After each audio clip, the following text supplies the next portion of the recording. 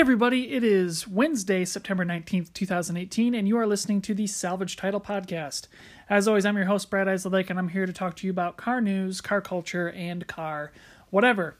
It's been a few weeks since I last said that I felt like doing an episode, and well, things got busy at work, and life just finds a way to get away from you. So, nevertheless, I'm here to talk a little bit about some of the car news, some of the cultural changes that are happening, and then at least have a little bit of an off-road or a little morsel of fun information at the end of the episode. So to kick things off, we're going to talk a little about some things from Hyundai and Kia, as well as Toyota. In the culture segment, we'll talk a little bit about technology in your vehicle and how quickly it's kind of changed, and it's changed in a very interesting way. I also want to talk a little bit about luxury EVs and the big changes that are coming up there. And then, as I said, the last little bit, we'll talk a bit about the Suzuki Jimny, a forbidden fruit for us here in the United States. One that would be really interesting to have come here, and I can think of at least one way it could happen. But yeah, we'll talk a little about that and more at the end of the show. So, without further ado, after the bump, we'll talk about some news.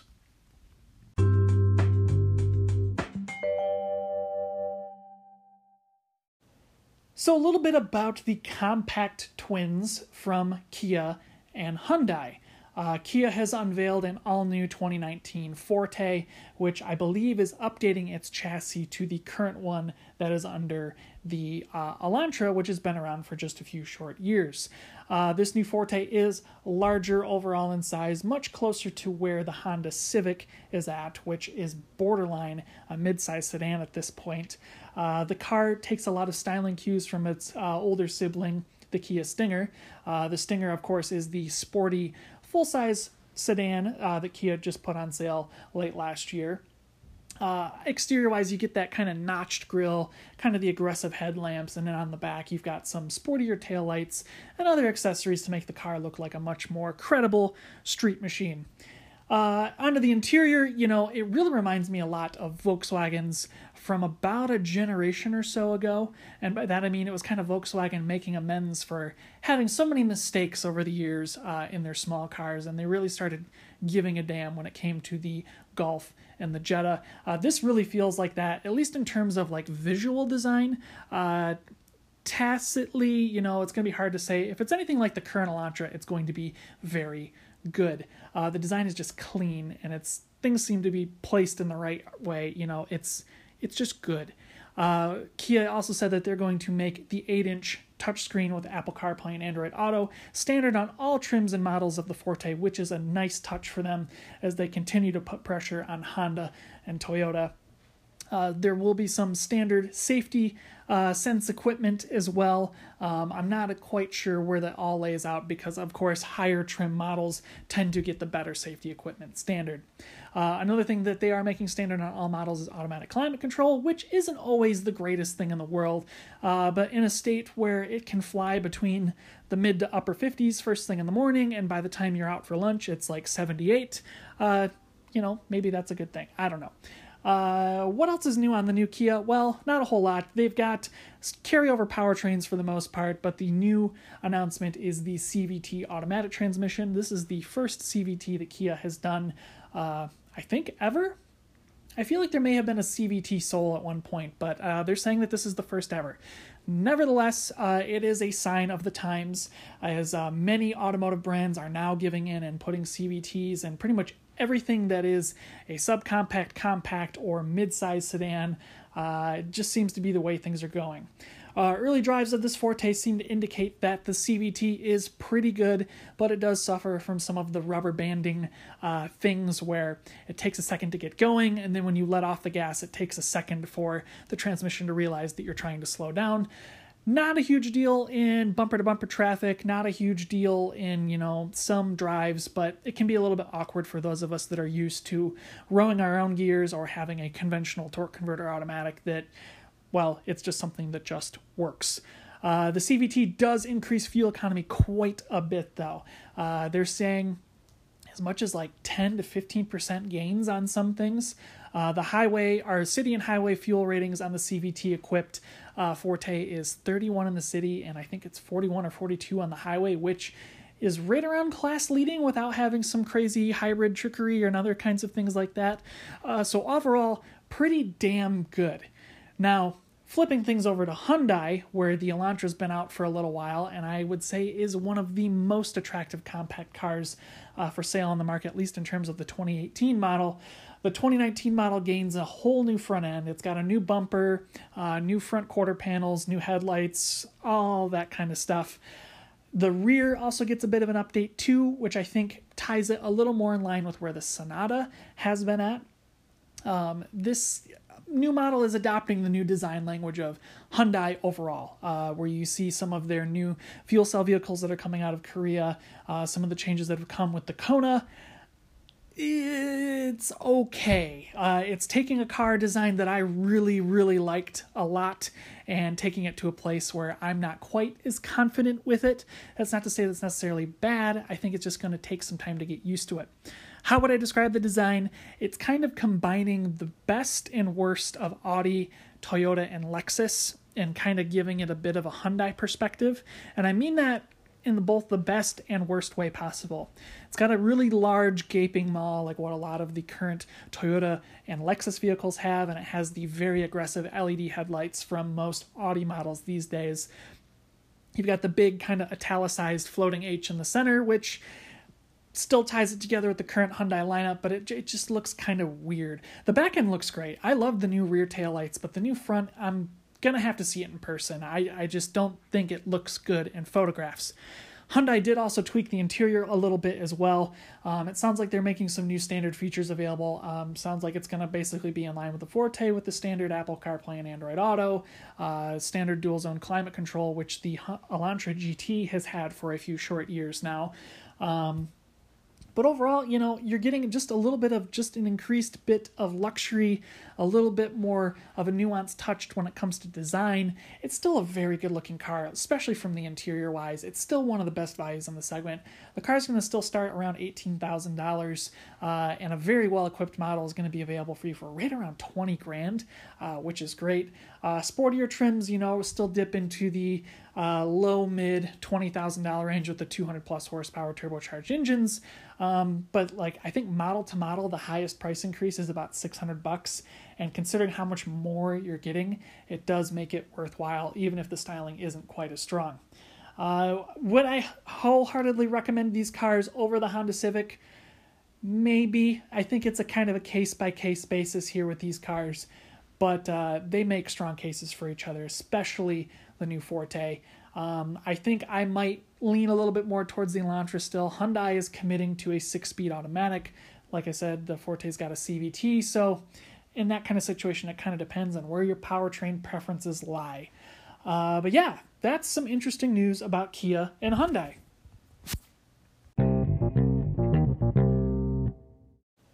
So a little bit about the compact twins from Kia and Hyundai.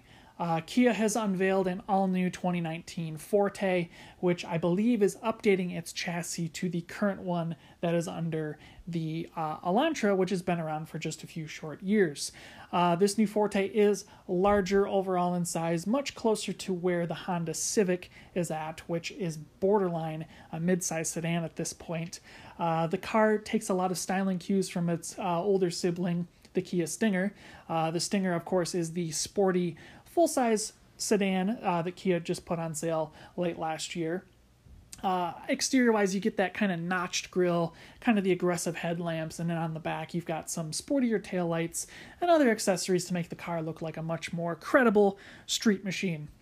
Onto the interior, you know, it really reminds me a lot of Volkswagens from about a generation or so ago. And by that I mean it was kind of Volkswagen making amends for having so many mistakes over the years in their small cars, and they really started giving a damn when it came to the Golf and the Jetta. This really feels like that, at least in terms of like visual design. Tacitly, you know, it's going to be hard to say. If it's anything like the current Elantra, it's going to be very good. The design is just clean, and things seem to be placed in the right way. You know, it's just good. Kia also said that they're going to make the 8-inch touchscreen with Apple CarPlay and Android Auto standard on all trims and models of the Forte, which is a nice touch for them as they continue to put pressure on Honda and Toyota.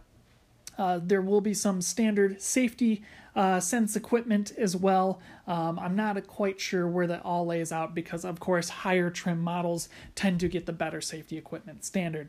Another thing that they are making standard on all models is automatic climate control, which isn't always the greatest thing in the world, but in a state where it can fly between the mid to upper 50s first thing in the morning, and by the time you're out for lunch, it's like 78, maybe that's a good thing. I don't know.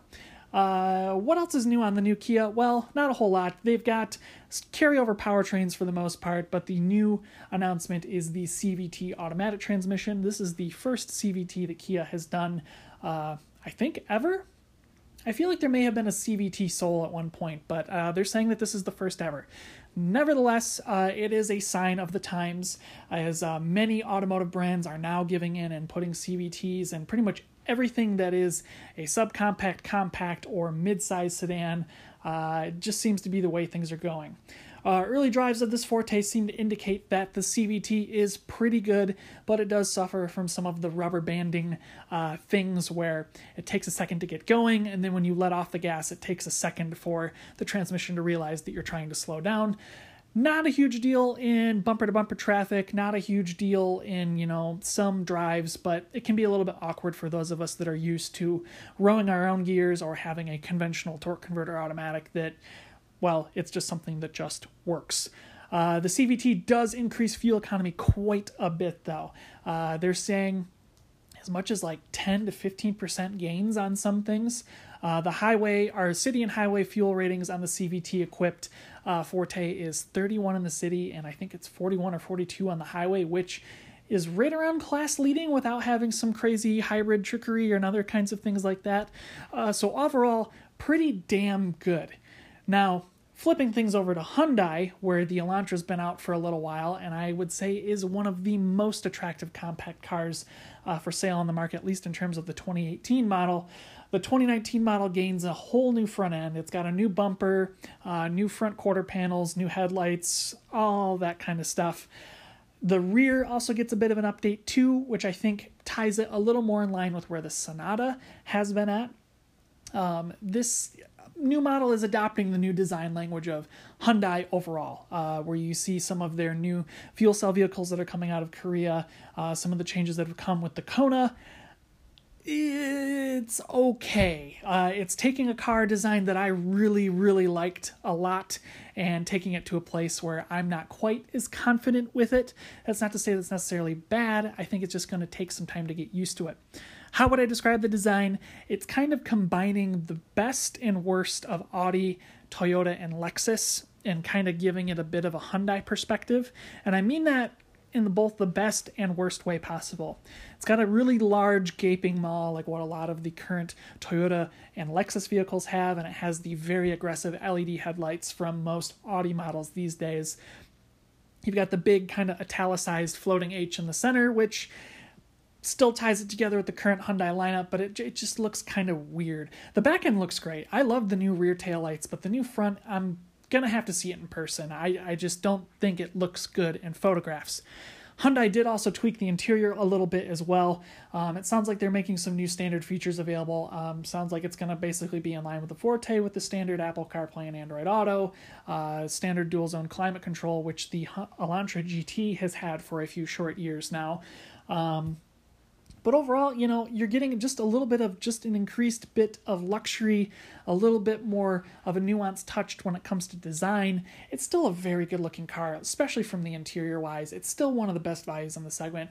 The car's going to still start around $18,000, and a very well equipped model is going to be available for you for right around $20,000, which is great. Sportier trims, still dip into the low mid $20,000 range with the 200 plus horsepower turbocharged engines. But I think model to model, the highest price increase is about $600. And considering how much more you're getting, it does make it worthwhile, even if the styling isn't quite as strong. Would I wholeheartedly recommend these cars over the Honda Civic? Maybe. I think it's a kind of a case-by-case basis here with these cars, but they make strong cases for each other, especially the new Forte. I think I might lean a little bit more towards the Elantra still. Hyundai is committing to a 6-speed automatic. Like I said, the Forte's got a CVT, so in that kind of situation, it kind of depends on where your powertrain preferences lie. But yeah, that's some interesting news about Kia and Hyundai.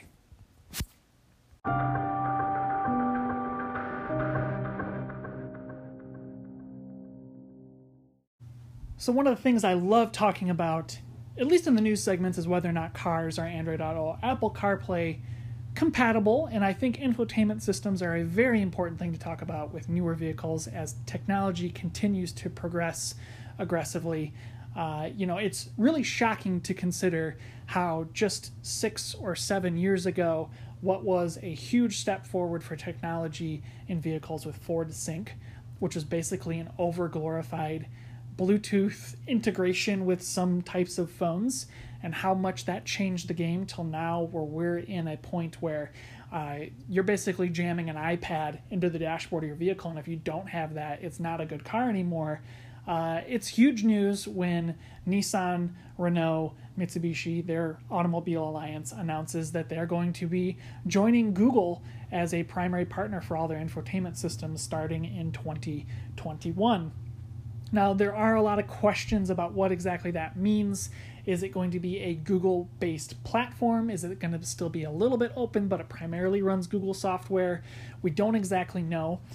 Historically speaking, companies like Microsoft, BlackBerry, Linux, and then a few proprietary iterations have been done by BMW and Mercedes and a few others. Those have been the mainstream best of the best things out there. And so you get a company like Ford, who started originally with Microsoft with Sync 1 and 2 and eventually moved to BlackBerry with Sync 3. I believe what you have in Fiat Chrysler with their Uconnect system, I want to say that's Linux based, but I'm not 100% sure. GM does their own proprietary system for the most part that's kind of, I believe, Linux based as well, or maybe it's Unix. Microsoft has done some stuff for Kia and Toyota. It's been kind of a mess over the past few years, and the solution to simplifying a lot of that has been adding Apple CarPlay and Android Auto connectivity to these vehicles to kind of graft over the baseline system. What it sounds like to me with this Nissan Renault thing is that it's going to basically be Android running on your dashboard with fairly up-to-date hardware, and that hardware can take updates over the next couple of years. Whether it's over the air or something you have to go to the dealer for, that kind of remains to be seen. But it sounds like it's going to be a pretty flexible platform. Google wants to make it so you can download apps from the Play Store directly to your car, which kind of leads credence to the iPad, Android Auto, or Android tablet kind of comparison there.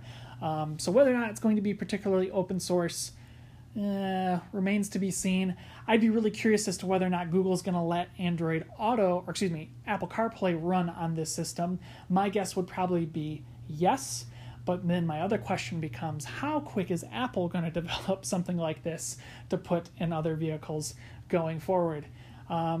Historically, these infotainment systems have just been a messy mess of execution. I can only think of a few that have been truly good. Like I said, Fiat Chrysler's Uconnect is generally considered to be one of the best systems out there, especially in their upper trim vehicles that have the very large touchscreen. I'm a big fan of what Hyundai and Kia have done over the past few years. There's also been some strong stuff done by General Motors and Volvo as well, but it really kind of depends on what you want to get out of it. This hopefully answers some of those questions and balances things out. Competition is very good. I just hope that it doesn't lock out other alternatives to Android Auto inside of those vehicles. Not to say that I would ever ditch Android for Apple, but I've definitely considered it. And as Apple CarPlay starts to add Google Maps as an alternative inside of its ecosystem, there definitely is room for working together with some of these brands. So we'll kind of see where things are going with this, but it's kind of interesting as technology just continues to change so quickly for all these cars, especially on your dashboard with what you touch and see every single day.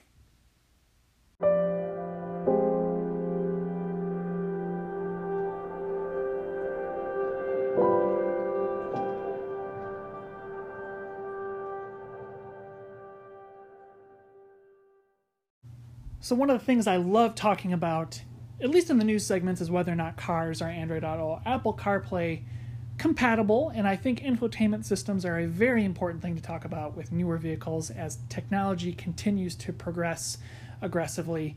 It's really shocking to consider how just 6 or 7 years ago, what was a huge step forward for technology in vehicles with Ford Sync, which was basically an over-glorified Bluetooth integration with some types of phones, and how much that changed the game till now where we're in a point where you're basically jamming an iPad into the dashboard of your vehicle, and if you don't have that, it's not a good car anymore.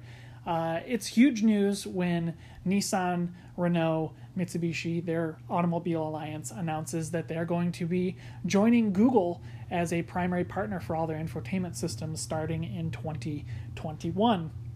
Now, there are a lot of questions about what exactly that means. Is it going to be a Google-based platform? Is it going to still be a little bit open, but it primarily runs Google software? We don't exactly know.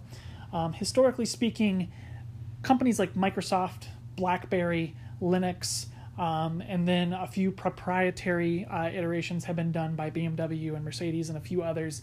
Those have been the mainstream best of the best things out there. And so you get a company like Ford, who started originally with Microsoft with Sync 1 and 2 and eventually moved to BlackBerry with Sync 3. I believe what you have in Fiat Chrysler with their Uconnect system, I want to say that's Linux based, but I'm not 100% sure. GM does their own proprietary system for the most part that's kind of, I believe, Linux based as well, or maybe it's Unix. Microsoft has done some stuff for Kia and Toyota.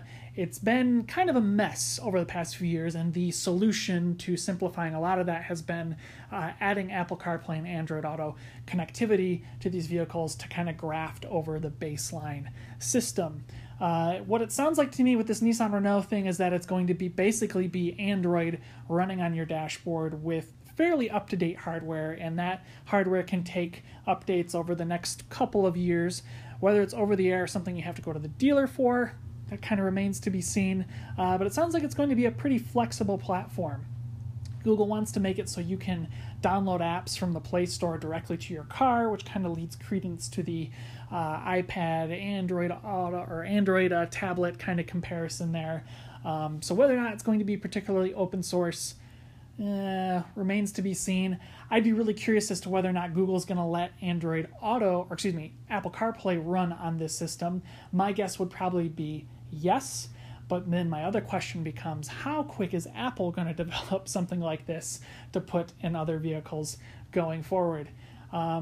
Historically, these infotainment systems have just been a messy mess of execution. I can only think of a few that have been truly good. Like I said, Fiat Chrysler's Uconnect is generally considered to be one of the best systems out there, especially in their upper trim vehicles that have the very large touchscreen. I'm a big fan of what Hyundai and Kia have done over the past few years. There's also been some strong stuff done by General Motors and Volvo as well, but it really kind of depends on what you want to get out of it. This hopefully answers some of those questions and balances things out. Competition is very good. I just hope that it doesn't lock out other alternatives to Android Auto inside of those vehicles. Not to say that I would ever ditch Android for Apple, but I've definitely considered it. And as Apple CarPlay starts to add Google Maps as an alternative inside of its ecosystem, there definitely is room for working together with some of these brands. So we'll kind of see where things are going with this, but it's kind of interesting as technology just continues to change so quickly for all these cars, especially on your dashboard of what you touch and see every single day.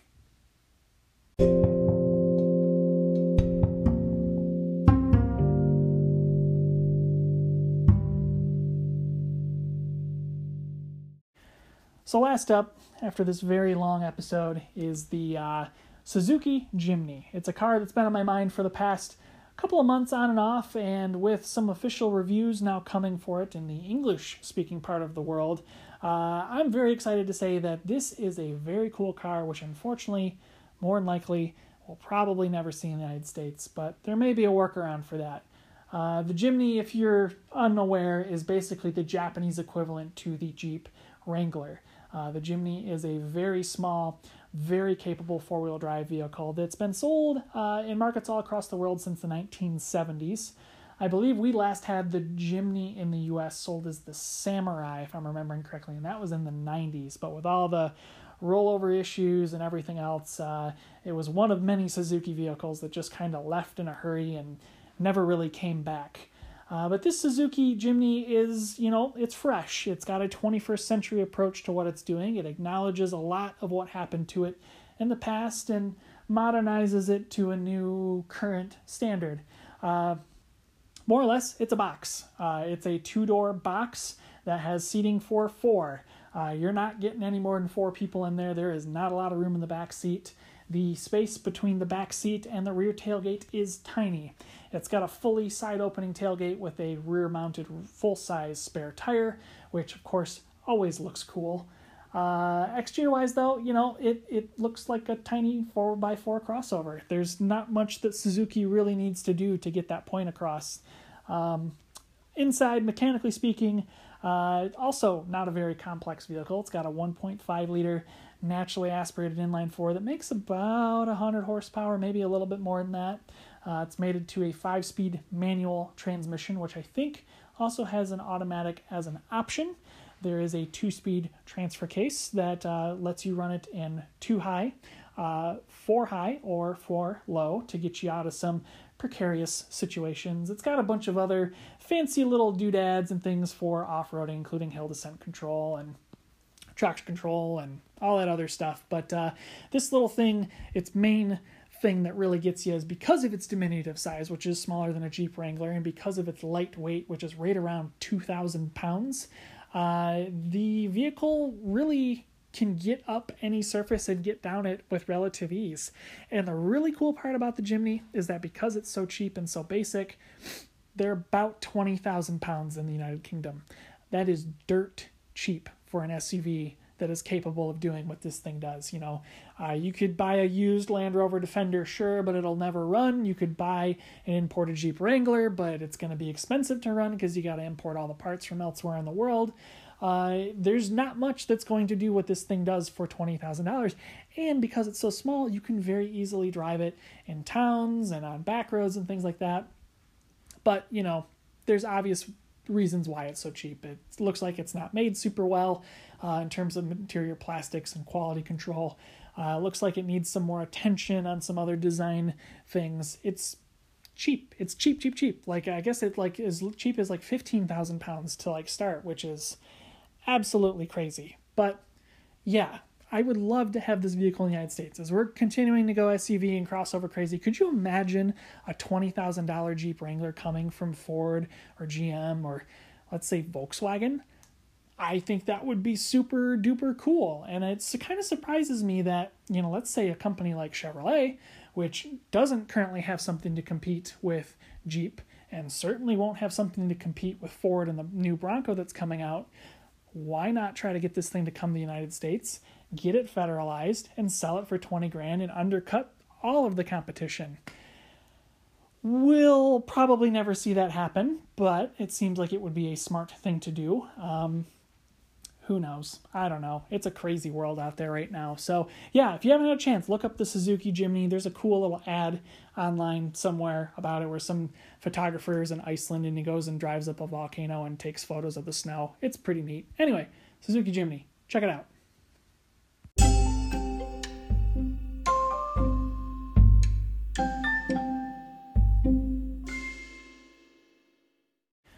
So last up, after this very long episode, is the Suzuki Jimny. It's a car that's been on my mind for the past couple of months on and off, and with some official reviews now coming for it in the English-speaking part of the world, I'm very excited to say that this is a very cool car, which unfortunately, more than likely, we'll probably never see in the United States, but there may be a workaround for that. The Jimny, if you're unaware, is basically the Japanese equivalent to the Jeep Wrangler. The Jimny is a very small, very capable four-wheel drive vehicle that's been sold in markets all across the world since the 1970s.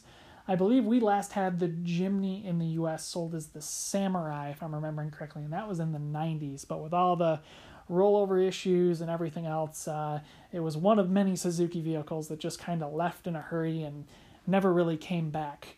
But this Suzuki Jimny is, it's fresh. It's got a 21st century approach to what it's doing. It acknowledges a lot of what happened to it in the past and modernizes it to a new current standard. More or less, it's a box. It's a 2-door box that has seating for 4. You're not getting any more than 4 people in there. There is not a lot of room in the back seat. The space between the back seat and the rear tailgate is tiny. It's got a fully side-opening tailgate with a rear-mounted full-size spare tire, which, of course, always looks cool. Exterior-wise, though, it looks like a tiny 4x4 crossover. There's not much that Suzuki really needs to do to get that point across. Inside, mechanically speaking, also not a very complex vehicle. It's got a 1.5-liter naturally aspirated inline-4 that makes about 100 horsepower, maybe a little bit more than that. It's mated to a 5-speed manual transmission, which I think also has an automatic as an option. There is a 2-speed transfer case that lets you run it in 2 high, 4 high, or 4 low to get you out of some precarious situations. It's got a bunch of other fancy little doodads and things for off-roading, including hill descent control and traction control and all that other stuff. But this little thing, its main thing that really gets you is because of its diminutive size, which is smaller than a Jeep Wrangler, and because of its lightweight, which is right around 2,000 pounds, the vehicle really can get up any surface and get down it with relative ease. And the really cool part about the Jimny is that because it's so cheap and so basic, they're about 20,000 pounds in the United Kingdom. That is dirt cheap for an SUV that is capable of doing what this thing does. You could buy a used Land Rover Defender, sure, but it'll never run. You could buy an imported Jeep Wrangler, but it's going to be expensive to run because you got to import all the parts from elsewhere in the world. There's not much that's going to do what this thing does for $20,000. And because it's so small, you can very easily drive it in towns and on back roads and things like that. But, there's obvious reasons why it's so cheap. It looks like it's not made super well in terms of interior plastics and quality control. Looks like it needs some more attention on some other design things. It's cheap. It's cheap. Like, I guess it is cheap as 15,000 pounds to start, which is absolutely crazy. But yeah, I would love to have this vehicle in the United States. As we're continuing to go SUV and crossover crazy, could you imagine a $20,000 Jeep Wrangler coming from Ford or GM or, let's say, Volkswagen? I think that would be super duper cool. And it kind of surprises me that, let's say a company like Chevrolet, which doesn't currently have something to compete with Jeep and certainly won't have something to compete with Ford and the new Bronco that's coming out, why not try to get this thing to come to the United States, get it federalized, and sell it for $20,000 and undercut all of the competition? We'll probably never see that happen, but it seems like it would be a smart thing to do. Who knows? I don't know. It's a crazy world out there right now. So yeah, if you haven't had a chance, look up the Suzuki Jimny. There's a cool little ad online somewhere about it where some photographer is in Iceland and he goes and drives up a volcano and takes photos of the snow. It's pretty neat. Anyway, Suzuki Jimny. Check it out.